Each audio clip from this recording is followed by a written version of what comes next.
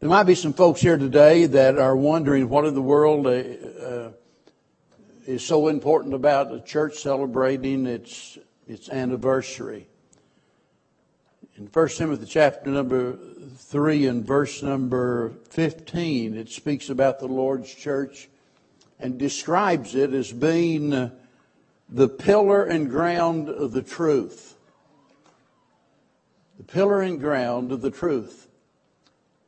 Now, this was written to Timothy, who was the pastor at Ephesus, and believe me, everybody in that area, their eyes opened wide when they heard that statement, because this happened to be the home of the great temple of Diana, one of the 7 wonders of the ancient world. 127 pillars that stood 60 foot high, each donated by a king. And this is what was on the mind of anyone from Ephesus. And along comes Paul. He says the church is the pillar and ground of the truth. And a lot of folks wonder what is so important about the Lord's church. And naturally, there are those who don't care anything about the church whatsoever. They'd like to see, somebody get rid of it. In fact, our enemies have tried to get rid of the church down through the ages. They persecuted God's people and tried to destroy the church, and they failed. And they always will. Whenever we think about the importance of the church, there are some, no doubt, that think about it as a place for welfare, a place to help the poor, and, that's well and good, but it's more important than that. Somebody else looks at the church and they think about it only as from the social aspect. It's a place that you meet and greet new, friends and be with one another, and somebody else thinks about the church maybe as a therapy session. They need something to calm their nerves down, and so it's off to church they go, and someone else thinks of the church, and it's all about entertainment for them, and so, let's go to church, kind of like, going to a ball game or something, and it's just pure entertainment. Others out of tradition. But notice he said it is the pillar and ground of the truth. It is the very thing that holds up and upholds the truth. And let me tell you, nothing in all of the world is more important than the truth. Amen. Jesus said, and you shall know the truth, and the truth shall set you free. That's our mission here as a church. Notice he says that is the church of the living God, the pillar and ground of the truth.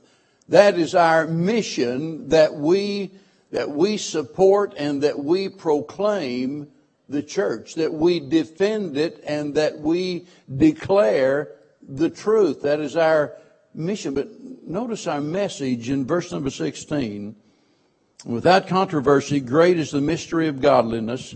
God was manifest in the flesh, justified in the spirit and seen of angels, preached unto the Gentiles, believed on in the world, received up into glory. That's commonly known as the common confession. In reality, I rather think of it as the crucial confession, because that is a summary of the person and work of Jesus Christ, what He did for us. That is our message. When I think about the church celebrating 47 years, and by the way, the credit doesn't go to the pastor or the pastors or anyone else. It's been a cooperative effort.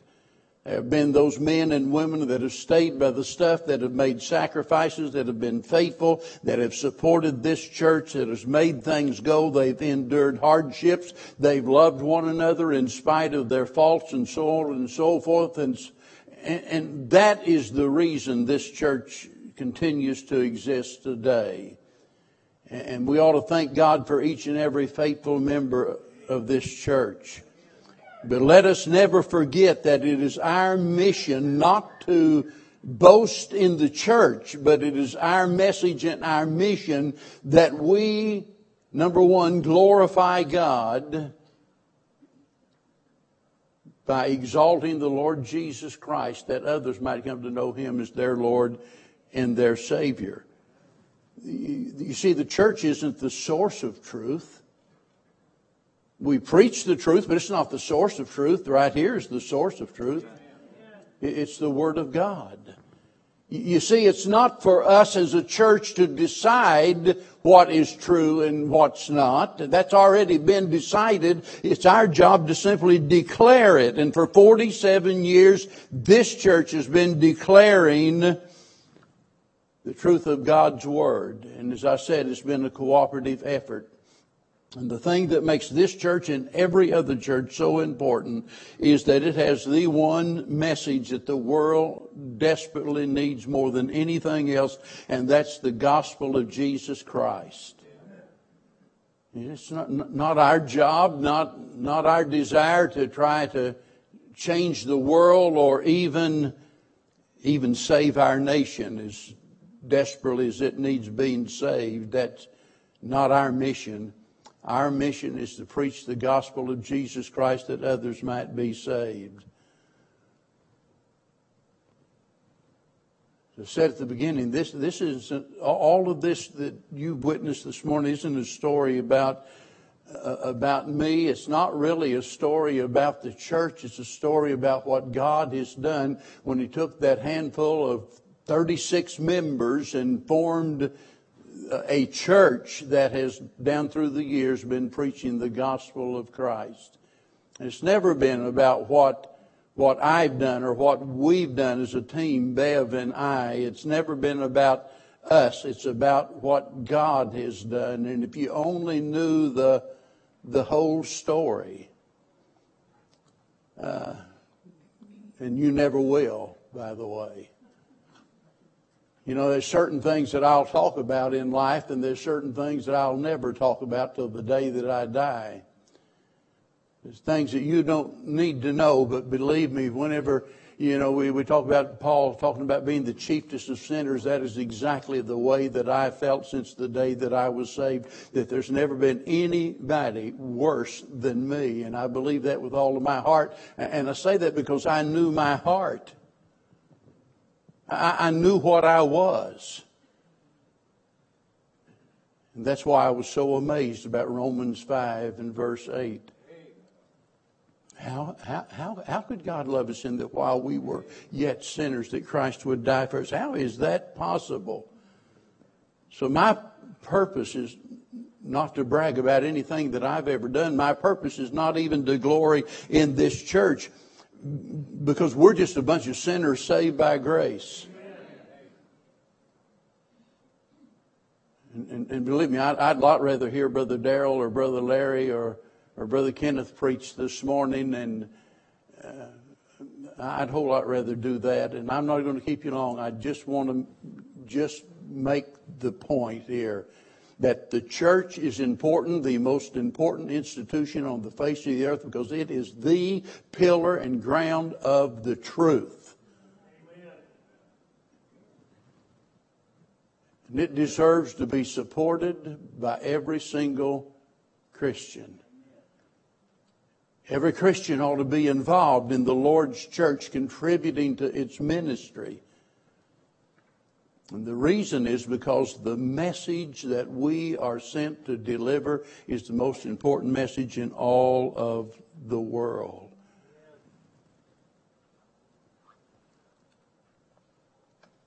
He gives a list of 6 things about Christ, and it started there with God being manifest in the flesh. Think about that for a little while, that He is manifest in the flesh. That has to do with the pre-existence of Christ, right? God manifest in the flesh. Listen, Mary gave birth to a body, but the person existed throughout eternity.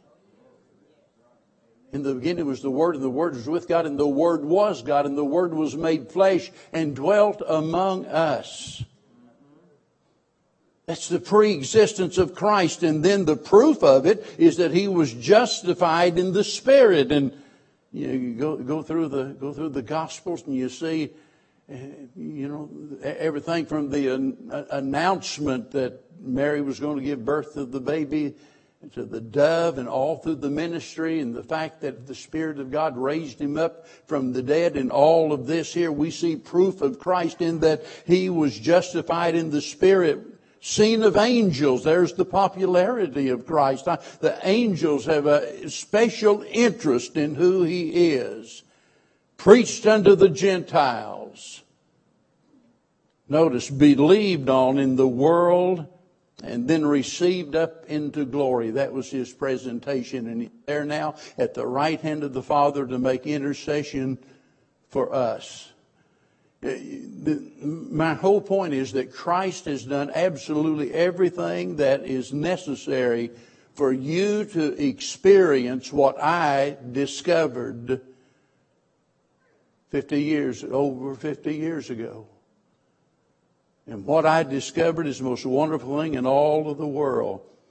That it's possible for my sins to be forgiven. Possible for me to have the assurance of heaven.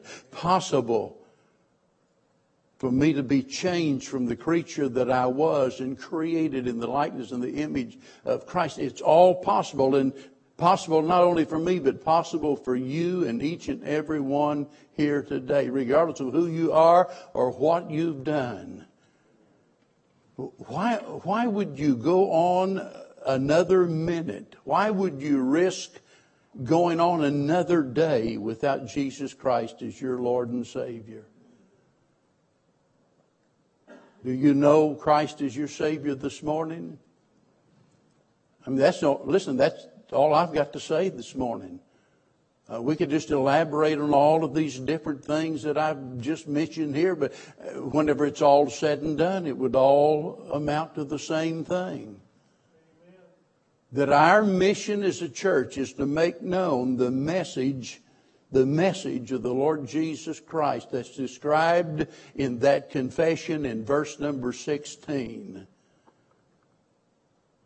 That God was manifest in the flesh. He came into the world and took our place, suffered in our stead, and suffered and bled and died that we might have life and have it more abundant. I'm so glad somebody told me about Jesus.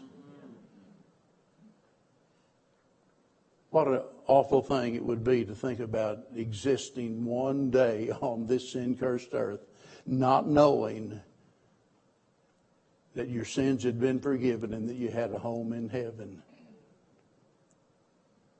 It doesn't have to be that way. I've discovered over the years that the most difficult time to see results from a sermon is during a special occasion, whether it's an anniversary service, Christmas service, whatever it is, because, people got their mind on so many other things. And that's why I just want to make this just short and as brief as I possibly can. Believe me, I'm not responding to any threats that have been made about the length of the sermon. I just don't want you to leave here without understanding why this church is so very important, what our mission is, and what our message is. And if we're not going to get that message out to a lost and dying world, listen, we might as well lock the doors and leave the premises.